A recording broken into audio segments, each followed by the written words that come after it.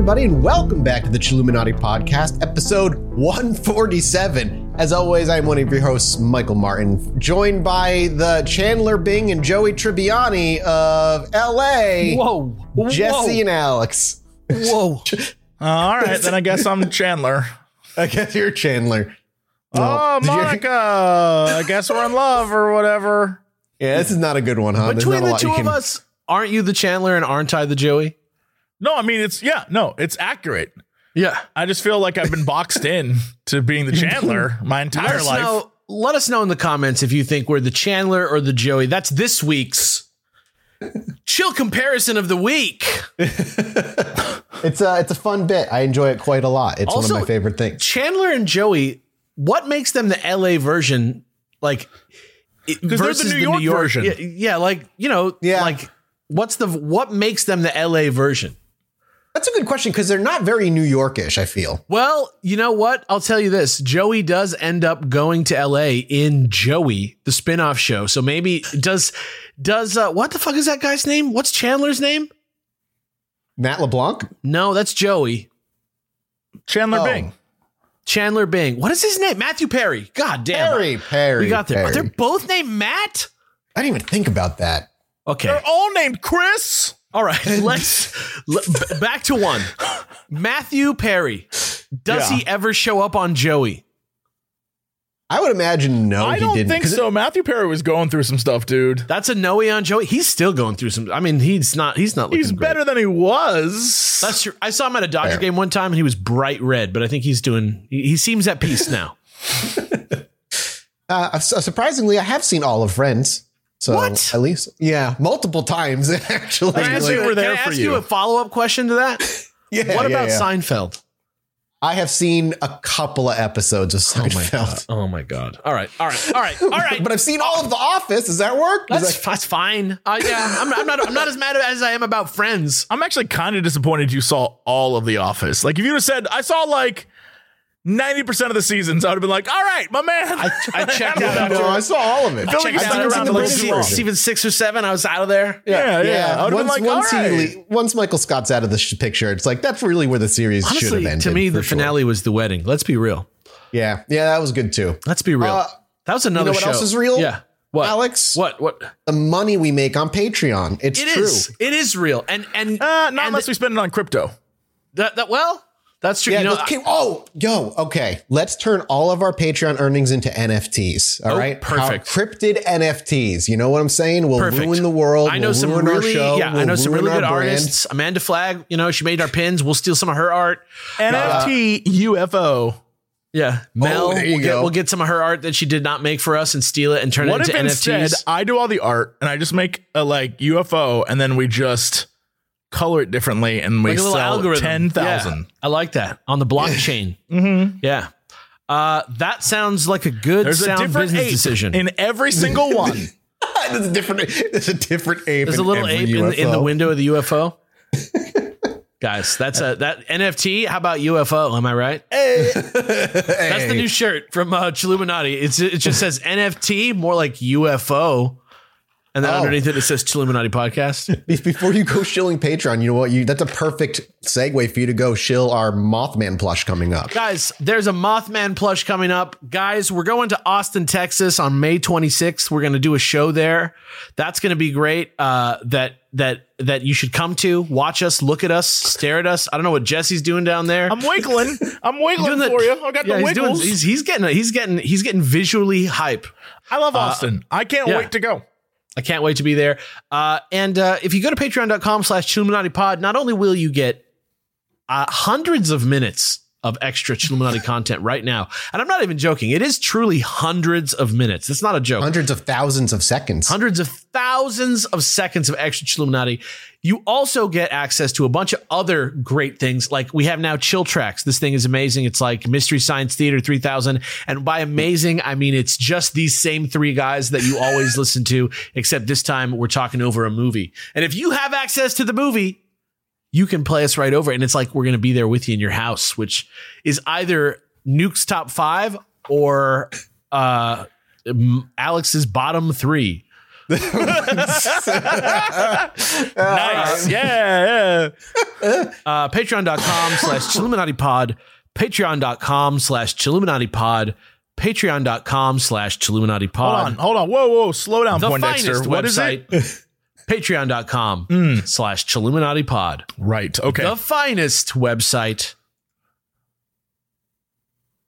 All right, for today's episode, everybody, we are doing something we thought we did a lot earlier, but apparently it's like almost been a couple of months since we've done one of these, and it always feels weird when I revisit the idea. I love this. This is like, I don't even...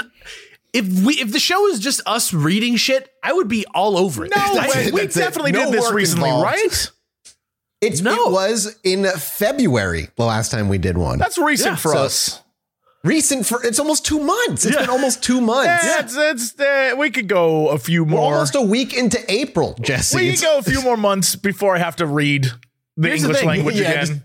All I want to do is read. I read. love the things that people write us. Like the depths to which people know us now, the weird bullshit they send us to read. I love it. It's a delight every time. Yeah, and there was a ton of stories this time around. I couldn't get them all, and I don't even know if we're going to be making it through all of these. But without further ado, let's just jump into the first one, which is simply called The Little Ghost Girl or The Little Girl by Nikki Gooner X49. Oh, shit. Maybe her X-Men name? That's a hell of a name. Yeah, wow. That's like a Nikki LimeWire Gooner username. That's hardcore.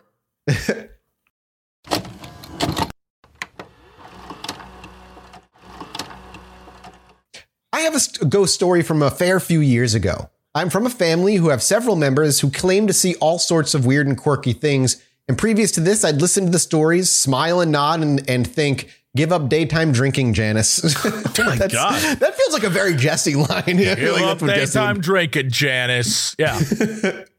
Prior to this incident, I'd not had any weird sightings. And even after this, I would call myself an open-minded skeptic.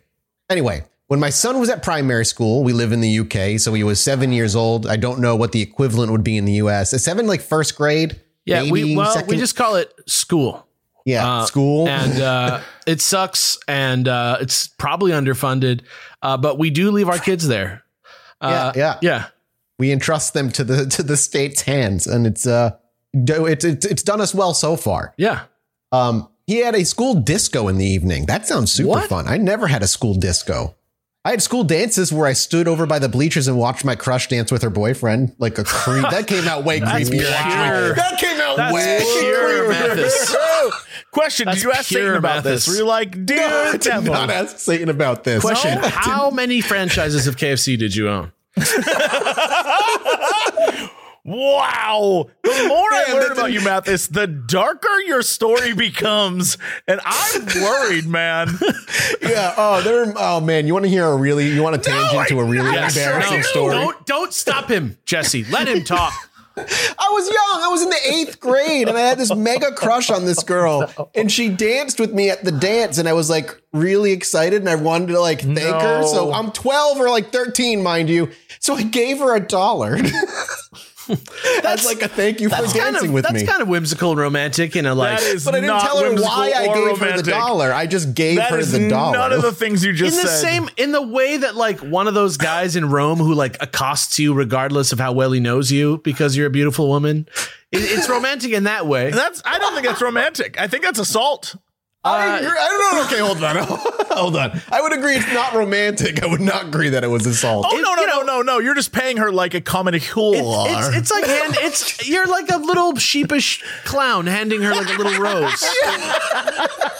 You have two. Your feet are together. That I would take that story to the grave. I wouldn't share that with anyone. YouTube, like, it's been out in the public eye for a long time. I have no shame. Together, your other hand behind your back, and a bow as you extend the hand straight forward. Did you say, "Milady"? When you did I found the $1 and I wanted to give it to her, and like, dude, that was like, that is. Boy, I don't know. It was like 25 years ago. The story's long ago. The story's a lot less crazy. Considering you have like a life and like are dating a person and like have like animals that you take care of and you aren't like a psycho killer, right? Like it's a lot. I can take the story easier, but I'm letting you know if you were like, I've been living on my own for 7 years. I would be like, all right, well, we're all checking out now. I feel like I need to defend myself. I wasn't a psychopath. I was just autistic. That's really all it was. It's the opposite end of it. That's Understood. I'm just saying. I'm trying to save you. I regret tangenting. It was Shakespearean. Very Shakespearean. It was Shakespearean, like when everyone dies in Hamlet. He's in 8th grade. You know what I mean? This is 12, 13. I'm a kid. This is what it was. To quote the in bard, high school, I just watched. What a double thrice ass you were. Yeah. My aunt used to not get on the roller coasters, and she would just watch them go by, and that was enough for her. That is totally different. One of those is fear/stomach based, and the other is a girl dance with you, and you were like, have $1. That shit's crazy. I mean, I bet you if you had a box of chocolates, you would have gave her that instead. Yeah, I didn't have any money. Yeah, I had $1 for snacks. That was for my mom. That story took such a. I swear, I thought you were going to be like 20% of his this weekly girl income. That I was really into. She danced with me, and then I got like a little boner, and I thought it was gonna be like one of those stories. And instead, that would be a way weirder story to tell on the pod. No, that would have been every 8th grade person at a dance. Trust me on that, bro. Trust me. When those kids are like, I don't know what to do right now. What do I do? Yeah, that's a comedy bit in like a HBO show. Whatever happened to Mathis? That is like a cry for help. Anyway, the 7-year-old in primary school had a disco in the evening. Yeah, so she went to he had a disco in the evening. It was around October time, so it was dark from around 5 p.m. And the disco was at 6 p.m., so the school was dark. The village we lived at, the primary school, was very old and had been there since the late 1800s and was the center of our village. So I dropped my son off at the disco, took him to the hall, and was walking back through the dark school to get back to my car. As I walked back past a classroom with a completely closed, with a completely closed at one end patio. Oh, I just need to read the rest of the sentence. To the side, I saw a little girl around my son's age just standing on the patio. I haven't mentioned before, but the school disco was for Halloween, so the kids were in fancy dress. So the fact this little girl had a long, old-fashioned dress on and looked old-worldy at that point didn't strike me as odd. I stopped, smiled, and asked if she was okay. She shook her head in response, but didn't speak. Getting concerned, she was wandering around the school in the dark on her own. I then asked her, "Where's your mum, lovely?" She simply raised her hand and pointed behind me. I turned around expecting to see a harassed mum searching for her child, but all that was behind me was the wire fence in the churchyard with church and gravestones. Oh my God. Yeah, that's like out of a horror movie. Yeah, straight up like movie shit. Yeah. I spun back, must have only looked behind me for 10, 20 seconds, and the girl was gone. Completely disappeared. I looked 360 degrees and she was nowhere, and the school was on a large enough building plot that I'd seen her even if she ran. But there was nothing. As I said, the patio was closed off behind her by a solid wall. I virtually ran all the way back to my car and took my sister with me when we picked up my son at 7:30. Years have passed and I still don't know what to make of it. I wasn't scared at first, but after I was a little creeped out. The girl was as solid as you or I, and I would be able to pick her out of a lineup. Her image is so imprinted. A little aside, in the early 1800s, before the school was built, the land had several houses where the poorer, larger families lived. And at one stage, sadly, an outbreak of disease swept through the village and a lot of families lost loved ones. Those people are the ones buried in the churchyard she pointed to behind the school. As I said, it was a strange occurrence and one I don't mention often, but one I can't quite explain. Well, you're welcome to share this. And that's it. That's just our little opening teaser of a story. Solid, believable. Like, no sort of like weirdly cinematic like coincidences required for this one. Yeah. And I'm just going to say, I used to go to like rehearsals at night at my school because I was in the theater department. And so I would often have to like walk across the campus at like 10 p.m., long after everybody was gone, like maybe to go pick something up from the shop or whatever. And it is not a friendly place. No. A school campus at night, like a college campus, maybe you're all right. But like Because you can Those hallways at night are just hit different when they're empty and it's dark and it's creepy and everything echoes and it's just, and most so college off-putting. campuses kind of like you can walk through them. You know what I mean? It's not like a fenced off little jail that looks like a neighborhood. Like it's weird in there, man. So I could totally see this being a thing. Very, very scary. All right, Alex, you're going to take the next one, good sir. Yeah, easy peasy. This one's called the Patupaya Rehe, and it's by Farlap. Kia ora kuto. Greetings. After listening to the latest podcast, I felt obliged to mention another cryptid, or rather famously supernatural being, known in New Zealand as the Patupaya Rehe. Patupaya Rehe are generally known as the Fae or fairy folk here in New Zealand. They go by many names, mainly due to the tribal variation, regional Maori language dialects, or differing myths relating to them. Patupaya Rehe are characterized as generally having physical features such as hair, skin completion, and maybe skin complexion, an eye pigment, unlike the indigenous Maori, light or fair colored skin, red, blonde, or light colored hair, green, blue, or light colored eyes. Patupaya Rehe are generally of average human height, though some stories have them likened to tall giants or even at small pixie-like heights. Again, tribal variation, etc. So wow, so really a lot of variation there. Yeah, that's a huge variation. Imagine coming across a like 7 foot tall pixie. But maybe they come in all shapes and sizes, like Pokemon Legends Arceus. Patupaya Rehe have both genders and seem to have longer than average lifespans. Sometimes they can be immortal. It is said that the Patupaya Rehe feared the sun, light, and fire, and so ate their food uncooked. That's kind of very vampire-like almost. Yeah, kind of like Golem-y maybe. Some stories say that the Patupaya Rehe were in New Zealand long before Maori arrival, living in another plane of existence or spiritual realm, and mainly keep to the forests and mountain areas. Patupaya Rehe were often only seen or heard on misty nights and tend to stay away from humans, hiding just out of sight behind the trees or just beyond flowing waterfalls, curiously peering out. Okay, interesting. So kind of like vampire, ghoulish, Bigfoot vibes, kind of. Yeah, it's very unique. That's what I liked about a lot of the New Zealand cryptids, especially the I forget the name of it. The one that we all thought was the favorite, the Taniwa, which is not pronounced Taniwa, but I'm bad at it. Yeah, they're all like really interesting mashups of a few different things. Yeah, and I like that this one seems very like ancient, like just very like there's a bit of a tradition to it, but it's also like maybe an accurate description of something that's out there. I like that. Yeah. Despite their chosen separation, many tales speak of the interactions between Maori and Patupaya Rehe. Traditional Maori tattooing was said to be taught by a Patupaya Rehe elder to his human son-in-law, as well as the art of weaving fishing nets and the teaching of forbidden tapu magic. It is safe to say that Patupaya Rehe were generally seen as beings or creatures to be fearful of, or that they were tapu. This is where the English word taboo comes from. Oh, that's interesting. So it's kind of like just dark, right? Like occult stuff. I like that. It's kind of like the idea of, I don't know, sort of a New Zealand version of like how it is with the elves in The Witcher or something like that, where there's like an elder species that has like communion with humans and stuff and are adjusting to the fact that there are humans kind of deal. I don't know. Kind of interesting. Patupaya Rehe are said to be able to speak to Maori. However, they did have their own language. They would speak Maori to lure humans away, children and adults, with their voices, songs, and flute playing, sometimes appearing to beckon people over, leading them into the mists, never to be seen again.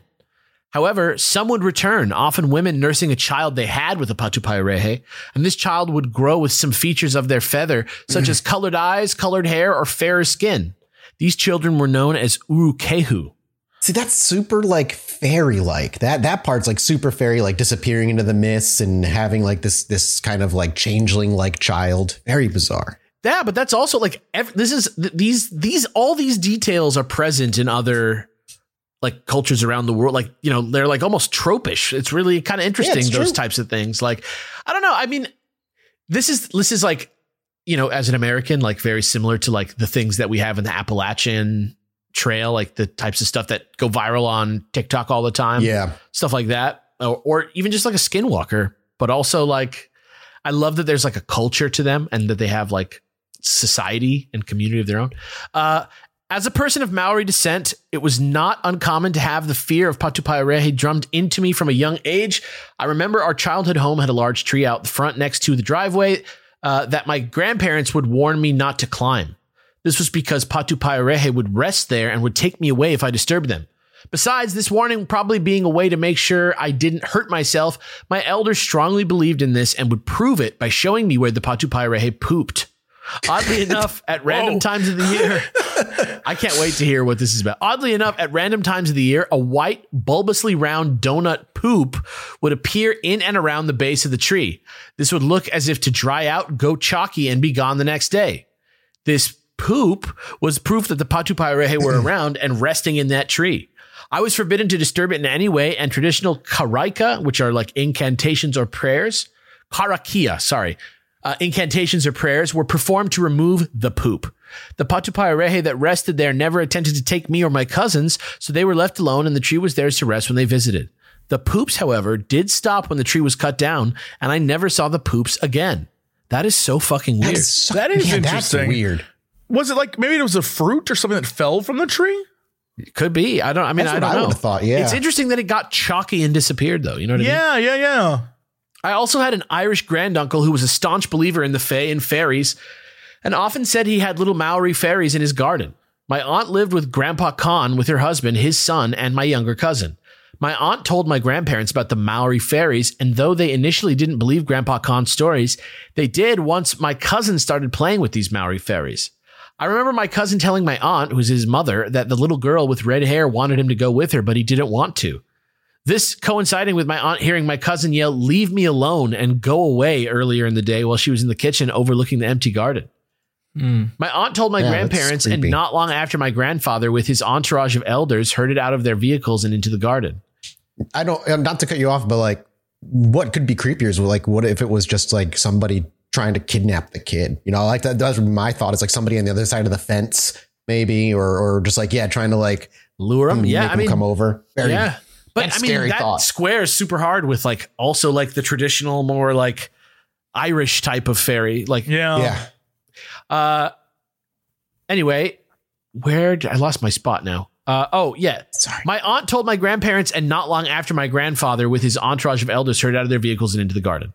Now, Grandpa Con, my Irish granduncle, was out and didn't know about the coven of Maori elders banishing the fairies out of his garden until later that night when he went to feed them. Grandpa Con would leave a saucer of cream every night for the fairies. I believe it's an Irish custom, and yet somehow he knew something was off. Upon my aunt telling him what had happened earlier in the day, Grandpa Con fell into a rage and kicked my aunt and cousin out, like they did to my fairies. He yelled at them while they were shoved out of the house, so I was told. My uncle managed to settle his father, but they eventually moved out after the incident, and Grandpa Con would pass not long after. Damn. Many people still believe in Patupaerehe today. Some stories speak of seeing them playing on misty days in the forest or protecting their sacred areas, making them still tapu even now. The many stories of Hunua Falls are worth reading about if you get the time. We have a tribe here called Ngai Tuhoe, who have many Patupaerehe stories. This tribe are also known as Children of the Mist, as their tribal lands are in the heart of the Uruwera forests, a very misty forest. Pardon my pronunciation on this if I'm butchering it. And somewhat strangely, contrary to Maori customs, there is a children's show starring Patupaerehe teaching kids about the Maori language. Dude. Okay. Rationalizing the existence or creation of Patupaerehe is an interesting subject in itself. The strongest theory that I've come across is that Patupaerehe may have been a way for early Maori to understand albinism, the lighter skin, pale hair, eye color, and light sensitivity being common traits of albinism. However, this doesn't explain the poop. I have my suspicions that it may have been some weird puffball fungi we didn't know about. Who's to say? Anyway, thank you for taking the time to read this. Though I like to think I am a rational thinker, a man of science. In fact, I am culturally bound to these beliefs, and I would without a doubt be the first person to chicken out if someone was to dare me to mess with the Patupaerehe. There's just some things you don't mess with. P.S. And this is a tip for this, the word that you were saying the other day, Taniwa, right? Yep. But how do you pronounce it? That's the real question. The pronunciation guide that they included links to a broken link for me. but I want to give it a shot. Oh, here it is. I got it. Oh yeah. Anifa. Say it one more time. Anifa. Well, there It's you like an F. Oh, well, there you go. Yeah. I'll send you the link so you can teach yourself one day. I have many family stories of it. My grandfather's sister lived on a lake that had one that would often save the children that swam out too far. My tribe has a founding story that there were two fire Fanhiwa. Is that how you say it? Yeah, that's pretty close. Two fire Fanhiwa erupted our sacred volcano to warm up our chief who was cold. Stuff like that I can share at a later time. Pretty interesting stuff. That's cool. Yeah. I thought just like another New Zealand cryptid right after we do it. It was like a really, it's a neat one. I like it a lot. I love the idea of like having a founding story that's unique to your own tribe. That's like kind of neat to me. I like that a lot too. For this next one, Jesse, they've specifically requested you to read this one. Me? Yes, sir. I love this. Called oh shit, I didn't give you the name of this one. Oh well, my bad. probably I'll for get the best. name while you read it. The dream is called The Naked Dream for Jesse. So probably the best. I don't know who this is. The Reddit name is Jen and Tonic. Great. Lovely. All right. I had this dream about a year ago, but remember it like it was last night. It was extremely vivid and one of the most detailed dreams I've ever had. Pretext needed, huh? I am a voluptuous woman. Oh no. I'm a voluptuous woman with a standing joke in life that I would have cleavage in a turtleneck. Not like this. Not like this. I'm just watching this wash over Jesse as he's reading it. I was ready. This is good. I feel, you know, that give of Michael Jackson where he's eating the popcorn from Thriller. That's how I feel right now. Oh boy. All right. Where was I? Sorry. In the dream, I am fully nude. I'm fully nude, sitting. I guess it is called Naked Dream. I'm fully nude, sitting at a corner table in the mall of my childhood, people watching. I'm wearing an egregious amount of jewels, and my hair and makeup are done to perfection. It's like Lady Godiva. Yeah. No one seems to care or notice my newness, and I don't seem to be embarrassed at all or try to be covering up. Mostly I'm just contently drinking a Diet Coke and people watching. An older woman approaches me and states I needed to cover up as very upset. An older woman approaches me and states I needed to cover up, and as very upset, this brings attention from other shoppers. Is very upset. Whatever. Yeah, I think. I look at her dead in the eye and say, I'm wearing a full face and a lash. What the F more do you want? And I woke up. Let me know what you think. And yes, this is absolutely fine to read on the pod, as it makes me laugh every time I think about it. Can I blow your mind? Oh, I'm totally gonna ignore the nudity part. Actually, I'm not, because nudity is a sign of vulnerability. I love the literary like tee up that this dream is. You know what I mean? Yeah. But the jewels, right? Jewels are a representation in dreams of what's valuable and important to you. And the fact that you were layered with jewels upon your naked body, sitting in a mall, which, if you have dreams about malls, this is the one I know the most. Dreams about malls, because I've had many dreams about malls. It represents you wanting to acquire something or obtain something of value that you need in your life. So you have a dream with you're like in a mall. It means that there's something in that dream that you want, right? It's like the Amazon.com of your subconscious. Yes. Here's the thing, though. You're in the mall, people watching, covered in jewels, naked. To me, this says that you are very content. You're in a place where you want a bunch of stuff, but you're covered in the things that are valuable and important to you.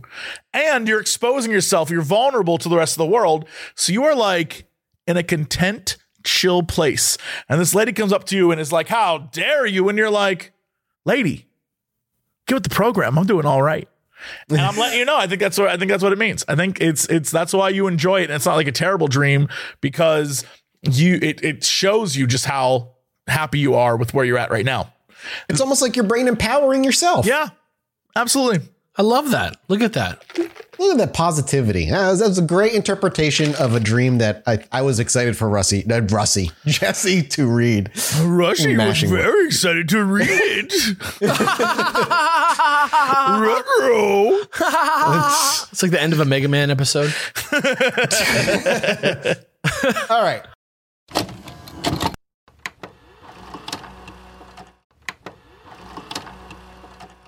This next one is called The Russian UFO by Small Moist X. Oh. Small Moist. Love that rapper. Name, you know? I don't know. It's my favorite rapper on SoundCloud. Hey all, long-time listener, short-time writer. Before I start, I wanted to thank Mathis for being a bit of an inspiration with someone with ADHD and hope you guys enjoy this. Hell yeah, man. Neurodivergent people unite. Don't let that shit stop you. Do whatever you want. You can use this for the podcast, no worries. I grew up in a small town in Russia called Zelenograd. It's a relatively new town created in the 1960s. Originally, it was a small, closed town since it was reserved for institutes and research labs, and the only people living there were the staff. My family moved there right before I was born, around the year 2000, after the town was open to general public. Even though the town became more open, it is still a hub of scientific research to this day. My friends and I used to sneak into old abandoned underground research facilities. This sounds like Stranger Things. Like, what are we like a talking kid's about? Dream come true. I would have loved to have something like that in my town. I could have gone and explored. Abandoned Russian science facilities in your hometown? That would that sounds so wild. That would have been fun to grow up. No, Jesse, you're saying you wouldn't have enjoyed that as a kid? Look, as an adult, that's dangerous. As a kid, I definitely would have gone. I'm no fool. Mm-hmm. But as an adult, I'm like, no, thank you. That's how I get rabies. No, I'm good. that's your primary concern. Yeah, rabies. I mean, what else would you get there? I don't know. Somebody living there murdering you? Nah, the radiation would have killed them long ago. The Upside Down. That she gets sucked into the Upside Down? The Demigorgon? Okay, fine. A gorilla with a human brain? Come on. Who just wants to love and he wears like a big diaper that he poops in? Yeah, he hugs you to death. He's like, I just want to love you. Yeah. What is this in reference to? Is this a joke you're just making up? Or is it referencing something? Just a general pulp plot line? Look. I thought of Gorilla Grodd. That's why I was little Hellboy, right. We're just in that zone. We're in that realm. You just have to be in media, Mathis. You just don't get it. In the mix. So you haven't seen enough TV. It's called cultural context, okay? I've seen a lot of 90 Day Fiancé. That helped a lot. That's true. It sure helped you do something. I don't know. I'm not sure what it helped you do. Get through the day, I guess. It literally helped me get through the day. Was that your COVID we gotta show? move on here. Yeah. Ever since I was a kid, I've struggled with insomnia, so I spend a lot of time sort of staring at the ceiling and doing nothing. One night, I think I was around 9 at the time, I was trying to fall asleep and suddenly noticed some strange lights. At first, I thought I was dreaming, but then realized I was awake. At first, I saw a bright red light filling my entire room, ceiling the wall across from the window being completely covered by it. After about 30 seconds, it changed to either yellow or green. And before anyone says it, my window looked towards the inside area of the apartment block, and there was no way any traffic lights were there. That's when I got curious and got out of bed to look out my window. In front of my window, there was a playground, and a bit further, an apartment building about the same height as the one I was in. About 20 meters above it, I saw 3 lights in a horizontal line just sort of floating there, completely static. I kept looking at it for about 5 more minutes, when, with no warning, it suddenly shot up directly into the sky at an acceleration that now as an older person I realize is impossible. Whoa. There were no jet traces or any sound. I didn't think of it much as a kid, thinking it was a weird helicopter or something, and finally managed to go back to sleep. That exact event occurred for maybe 4 or 5 of the next days, and it was exactly as described before. I didn't think of trying to do something different, but to be fair, even now I have no idea what I could do to maybe change the outcome. Afterwards, I never saw those lights again and only remembered them a few years ago. This is far from the only strange occurrence I experienced living there before moving to Europe when I turned 14. But I think I'll save those for next time. Thank you all for reading and hope you enjoyed this strange Russian UFO story. That's it. Cool. Anyway, I don't know. I like the fact that it's kind of your typical UFO experience, right? Like it sits there and it hovers and it doesn't do anything. It just kind of zips off on its own. Like 90% of the people who see UFOs, it's usually something along the lines of it's hovering or it's doing this like little dance in the sky and just doing its own thing before it zips off. Sometimes it like floats really slowly and then goes over the horizon. It's interesting because, you know, you're seeing these at a time where I imagine drones weren't really around, right? Like there's not like a huge amount of drones in the year 2000. Right. Were drones a thing in the year 2000 actually at all? I mean, They had to have been like, Or consumer drones? You think so? Leningrad, the 2000? fucking laboratory city or whatever, maybe. You know what I mean? But Yeah. I don't know. I like this story because of the idea that it happened 5 days in a row. By day 3, I would be losing my mind. Like I would be like the first day I would be like, that was crazy, but it was probably not what I think it was. The second day it happened, I'm like, oh my God, maybe this is what I think it is, but it's probably not going to happen again. So whatever. And then the third day I would be like, I need to call the FBI. I would be like fucking freaking out. Yeah, I would too. That's every night I go outside to take my new puppies outside. And every night I look into the sky, hoping I just see that. That's all I want to see. I would be so content if that's you an think the aliens are looking I out the window had. like, that's a good boy. Yeah, but he's saying it to me, not to my Right. dogs. I mean, that's what I meant, obviously. Oh, Yeah, okay, yeah, yeah. okay. Well, all right. I couldn't. I'm bad at that. You're like a little cute. You're like a little cutie for the aliens. Yeah. I am. I A little think I would cutie be. with I'd other be little good. cuties. It's like when you see like a wolf cub and like a mountain cat hanging out together. And it's like, oh, that's how they see you and your dogs. Yeah. Yeah, like two cute mammals hanging out. If freaking Glip Glorp came down from the space and scooped you up and you got put into what is essentially a pet habitat. Yeah. But it's like, you know, got grass, a nice house, you get fed every day. You don't have any neighbors. Yeah. It's just kind of you and maybe somebody else who's living there, but your life is amazing. You just get looked at every so often and examined. Sure. Would you want that? I would say yes. That sounds nice. You would do that? I would. Glip I would Glorp? do that. Yeah, you know, Glip Glorp, Razzmatazz, I don't care who freaking abducts me, but if they gave you let's just say they gave you a perfectly like content life, would you take that deal? But you had to be their pet. I really like Earth though. Here's the thing. I'm a simple guy. You know, abduct me. You can get Earth entertainment and all that stuff. That's true. I mean, I know, but I have a lot of relationships. Like, abduct me, do whatever you want. I would appreciate that. I'd give you $1 nervously, and then you can drop me back off at home. God, fuck yeah. but like real talk, like I would want to go home. I would be happy to be up there. I would be like, wow, this is insane. But I would be like very, very horrified. I mean, I've been in a foreign country for like just a couple days, and it's like pretty hard to understand how far away my house is. You know what I mean? Like it's pretty, like a wild thought sometimes to think how far away from home you are. You know, I don't know. I think being in space, it would be like it would feel suffocating the way it would feel to know I was at the bottom of the ocean. It would be scary. Ooh, interesting comparison. I like that. What about you, Jesse? Would you, I feel like you're also in the same boat. You would say no. Yeah. No, I'm all right. Why do you? Okay, but you're on the spaceship. It's real. And you're given the chance to live in the zoo or go home. Man, it's already real. If it's already real and the aliens are like, you get to live in the zoo. Yeah, then I would Netflix, 100% Disney like, Plus. Whoa, question. Day and date, Is Moon Knight. there a breeding program in the zoo? Oh, You know, if it's Grays, definitely. Yeah, Little I'm Steven in. I'm Universe 100% action. in. To Yeah. me, They want to maintain their zoo human population. to me that doesn't sound like a lot of like Zoomins, as they call them. zoom in. They got to take care of their Lumens, zoomins. as they call us. If that means I can stop actually working and just like, you ever see those fat gorillas in the zoo who just sit there like, if I could just do that, oh my God, I'm in. I could But if stare at it's those like, motherfuckers for hours. I love that shit. Offer. That's the offer they give you. You're gone from everybody you know on Earth, but you get the fat zoo gorilla I'd be fine. lifestyle. I'd be fine. I wouldn't. There's too much I want to do. No, I'd be all right. I get to go to space. I'd be so fine with that. I'd be like, my parents would understand and everyone else, F them.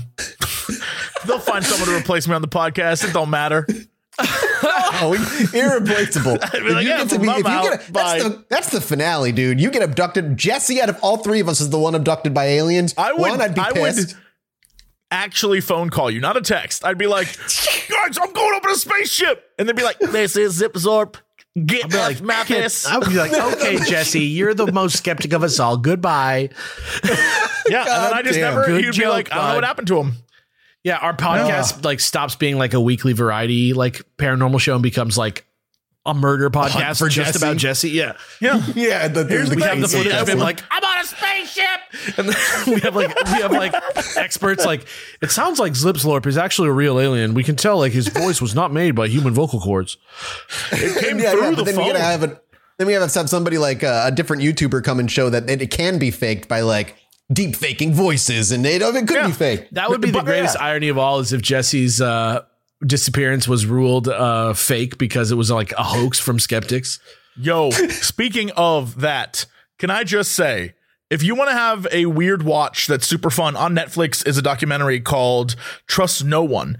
And it's about the largest cryptocurrency theft in Canada, which is why I originally watched it, because I was like, I got to know what Canadian cryptocurrency theft is like. All I'll say is it's about this dude who makes like an exchange, and then he goes to India and dies. And everyone's like, okay, well, can we get our money out at least? And his wife is like, I don't have the codes. I don't know how to access it. And everyone's like, did that dude just steal our money? Is he alive? And that's the premise. I will say it is 90% an excellent documentary. And then like all documentaries, the last 10% is like, oh, yeah. Like, there's never a satisfying ending in documentaries ever. And so yeah, that's fair. There's been like a couple, and each one is like like, remember the Jinx? When they like it actually was satisfying, and you're just like, yes. Oh my God. Yeah. It's like 1 in a million. 1 in a million. But there is a group in this documentary, and one of the guys wears a wolf mask, and he's like, I've uncovered this. I know where he lives. I know that he is alive, and I've uncovered. It's incredible. He's like, do they warp his voice? Oh, his voice is warped. He's in a wolf mask that looks like one of those, like he's like from a cyberpunk game. It looks like, dude, it's crazy looking. And he has a rabbit mask in the background, which makes it even better. Called? Dude, that reminds me of the Deathloop wolf mask party. Dude, I'm telling you, it's so crazy. And then there's like a dude who lives in LA who kind of is like a wacky guy. There's so many characters in this thing, and they're all just like, yeah, we just got into crypto. This one dude was like, I need to move to Canada, so I'm going to put $400,000 in crypto, then pull it out in Canadian dollars when I move to Canada. And he put it in, tried to take it out 5 seconds later, and it didn't come out. And that's how he knew he was getting scammed. He was like, my God. It's crazy. That's what happens when you have an unregulated market. No, I mean, like, that's his story. It's like, they recreate it, and it's, whatever. Oh, my God. I don't know when it was happening. I don't know the details of the story, but I think a couple weeks ago, somebody lost $600 million. That was in a video game. Out. Yeah. And the video game. Okay. And I don't want to say we all know who that person actually was that lost the money. Yeah. But they may or may not have used to work at YouTube. So.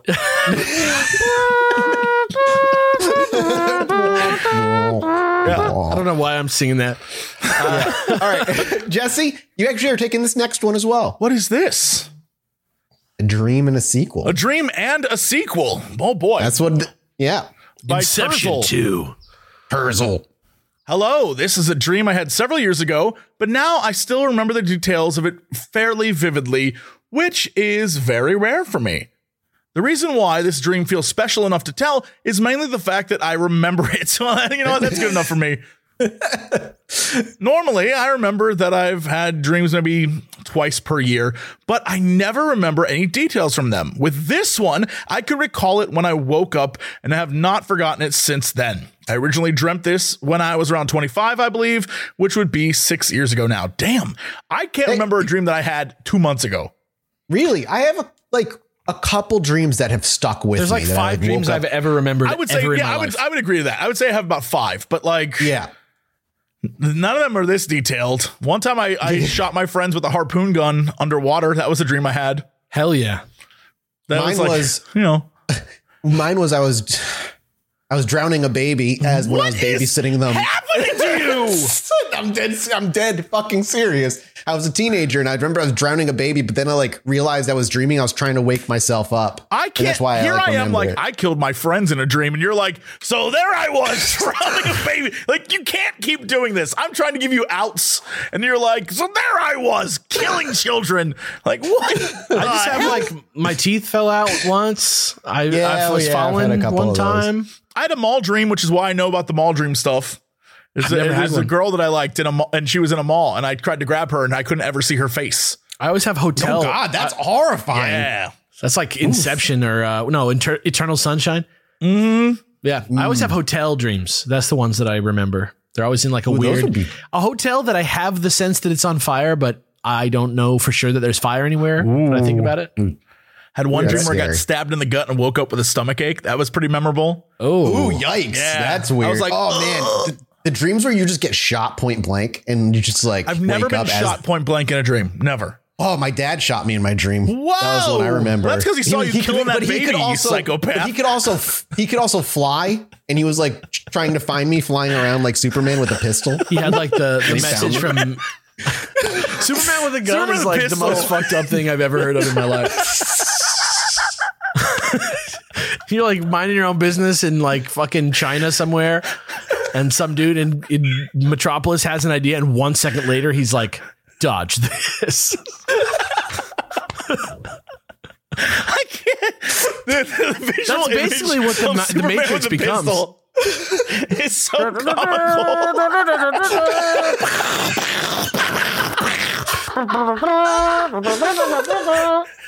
The idea that he traveled fast at the speed of light, just pull out a pistol, is one of the funniest things I've ever thought about. Superman with a gun. But he could like pull the trigger so fast it would be like a machine gun. That's how guns work. That's how guns. That would jam. That gun would be so broken. That would go to slag. He's fixing the gun at super speed as he should. I know about actual guns then. The NRA presents let's do this stream in association with DC Comics. Superman with a gun. Lex Luthor is fucked. I feel like that was definitely after the death of Superman when they had like 18 Superman comics and they were all different. There was definitely one that was Superman with a gun. I felt the earth holding a gun. I was the last son of Crypt Gun. Crypto Gun. My parents were venture capitalists who transitioned into the crypto lifestyle in 2021. Mathis is broke. I shot my first bank robber in the head at age 10. I can't stop. You just gotta stop. You gotta stop. I just thought it was funny. My dad could fly and shot me with a pistol. I hope somebody fucking draws that. That's so funny. Superman with a gun. What a great image. All right. He can shoot people in a single shot. Truth, justice, and the American way. He can shoot tall buildings with a single gun. Yeah. He keeps rescuing his gun like he rescues Lois. That like shooter down of a grab. speeding bullet. Now I'm just imagining him shoot the gun and then stand next to the person who gets shot like it's coming for you. He holds them in place once he shoots it. That's so messed up. This Superman with a 9mm pistol. Okay.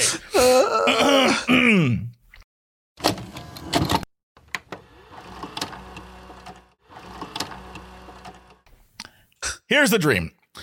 It started with me standing on the edge of a soccer field. It was the town I had been born in and moved away from when I was 5 years old. I still knew that this was the same soccer field, and I knew it despite what my mind told me was a mountain on top of it. Okay. All right. The mountain was a gray cube, and without any question about it, I simply hovered up the side of the mountain, hovered up the side to climb it. Yeah, great. When I reached the middle of the cube, a large section was cut out from it. In true dream fashion, I have very specific visual of how this looked. Imagine if you were to view this cube mountain from the side. If the mountain was put on a 3x3 grid, the middle block and the block to the right of it were gone. Or number 5 and 6, if you imagine your keyboard numpad as the 3x3 grid. Yeah. I'm looking at it right now. Okay. Yeah. All right. That's a great comparison. What actually made this odd, however, was that the soccer field had been moved up from the ground below into the cutout area of the mountain. It even seemed to have gotten an upgrade since I last saw it. It had seating around the edges and those sports arena floodlights. It was empty, however, and looking onto it from the side of the mountain, I felt like something was missing. After that, I simply hovered up further to the top of the cube mountain. I saw a simple playground, a few platforms to jump between, a net to climb on, and a small zip line for kids much smaller than myself. I even saw some trash strewn around, empty juice boxes and empty bags of candy for the most part. I then saw 4 small sleeping bags, and at the sight of them, I jolted awake with the realization I had dreamed this dream before when I was much younger. Whoa. I wonder if that is real or like yeah, maybe that was like a real moment and you thought it was a dream because it's a memory. What's interesting about that is the idea of the mountain, right? Arenas, any type of sports arena, anything is always about struggle and conflict, right? Like that's like the general notion. And then a mountain is about obstacles and overcoming that stuff.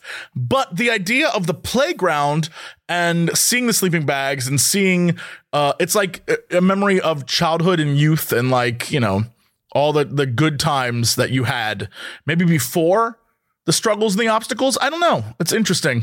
Well, what about, let's continue. Yeah. What I remembered from the chronologically first dream was that I was very young and at the same soccer field and at the same cube mountain. I floated up the side and came to the cutout portion where the soccer field now was placed. A man was standing in the middle of the field. He was dressed in a cowboy coat and hat, which immediately placed him as my grandfather in my mind, as he was the only one who wore that kind of stuff in my life. Okay.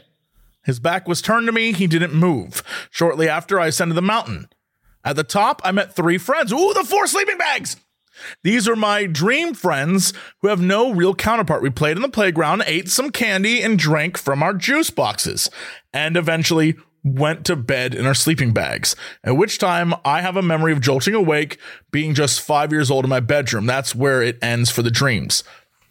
That's fascinating. And then there's a little bit at the end, and I'll save that for a hot minute. That's fascinating because it's like a follow-up to a dream, which I think is very rare, but also the follow-up could just be the memory of that dream incident, right? Like the idea that you have moved beyond the innocence of like hanging out with your friends and doing all that stuff. And the man in the cowboy outfit that you place as your grandfather, cowboys usually in dreams are like the macho dude. They're like a representation of masculinity.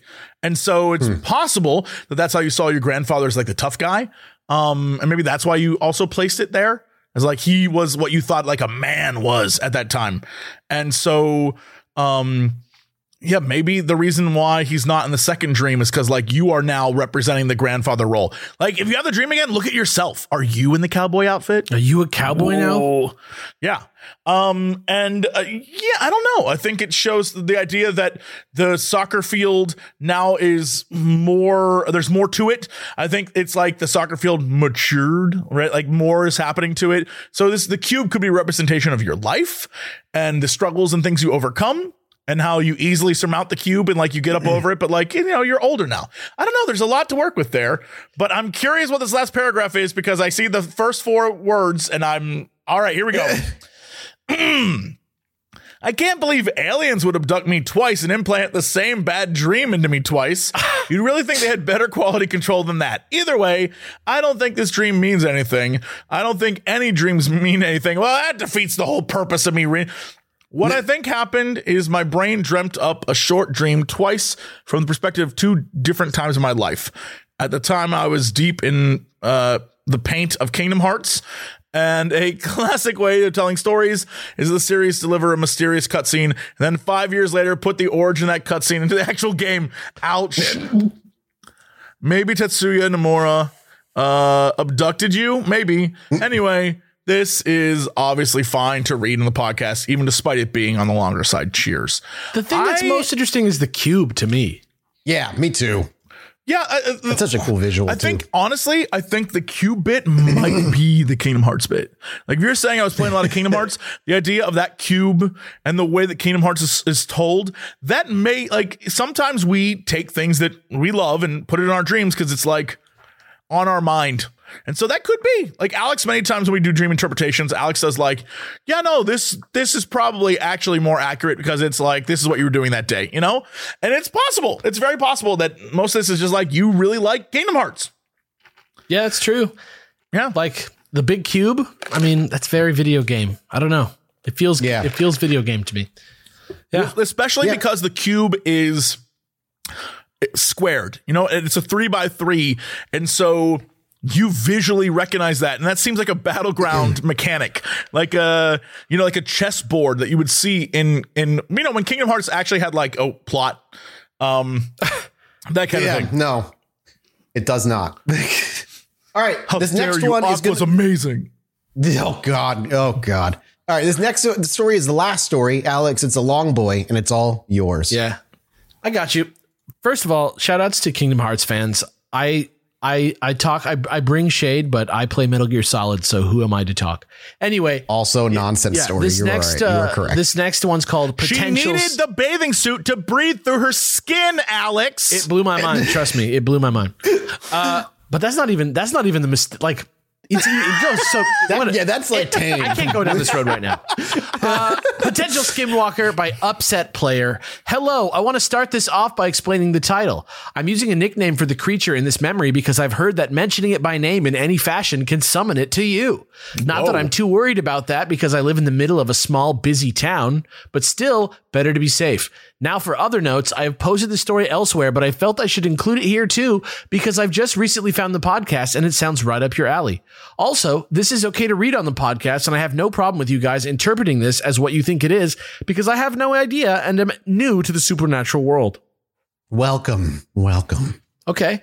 I'm trying to understand what a small, busy town is. And I'm like trying to wrap my mind around that. I guess it's just, I would imagine it's like a lot what going I'm thinking on. is like, yeah, like maybe it's like in the central of a very like a center part where a lot of highways kind of crisscross through. Like there's a little town in Texas, Dayton, that's like, it's a small town, but it's busy because it's a lot of like travel kind of goes through that area. All right, there you go.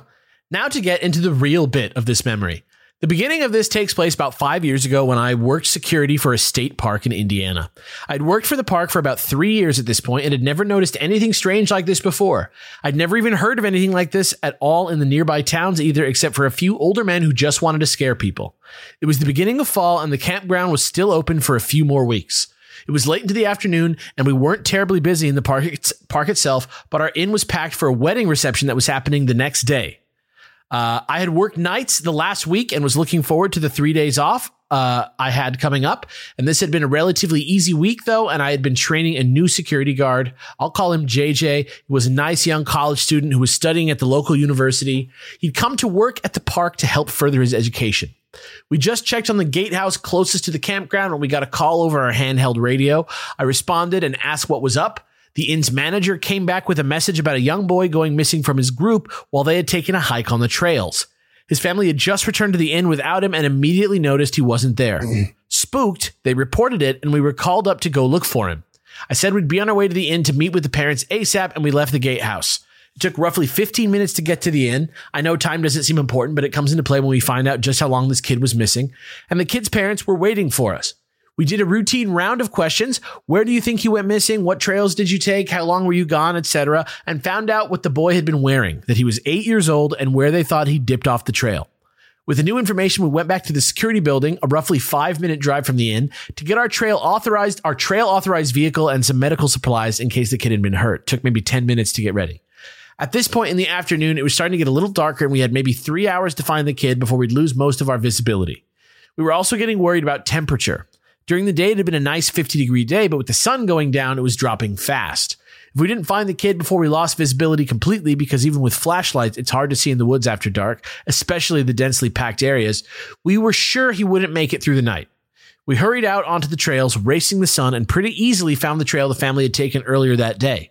We started at the top and slowly made our way through the whole thing, calling the kid's name the whole time and making sure to look as closely as possible for any clues. Around an hour and a half in, we finally found something. In the briars along the edge of the trail was a kid-sized jacket that had gotten stuck. Immediately, we jumped off the four-wheeler and looked for other signs. After a 10-minute search, we found a small set of boot prints leading away from the jacket and further into the woods. We went back to the four-wheeler and grabbed our flashlights and med supplies before following them. We walked a good 20 minutes into the brush, calling for this kid the whole time and following his boot prints. This is when Jay stopped and asked me if we should split up a little to make our circle a little bigger, since it was just the two of us looking. I agreed. We stabbed a small knife into a tree so we knew where we'd started from, and he went left while I took right. Cue another 15 minutes of walking and yelling. The sun has gotten lower, and I've had to pull out my flashlight just to be able to see through the growing shadows. I'm beginning to lose hope, and we know we have only a good 45 minutes before we'd have to go back and at least call for reinforcements with better gear before coming back out. And who knew how long that was going to take? It could be too late by then. So I trudged on. I went maybe another 5 feet before I heard what sounded like a child crying not too far ahead of me. Thank God. I remember how my heart started beating rapidly. I called his name again, but he didn't reply, just continued crying. So I changed strategies. Insert kid's name. My name is insert my name. I'm here to help you. Are you hurt? This time I heard, yes, please help me. I walked faster towards the voice. Where are you? What's hurt? I'm here. Walking faster. What's hurting? I need to know so I can help you better. I'm here. I felt like he was just around a tree in front of me. The voice was so clear and sounded so scared.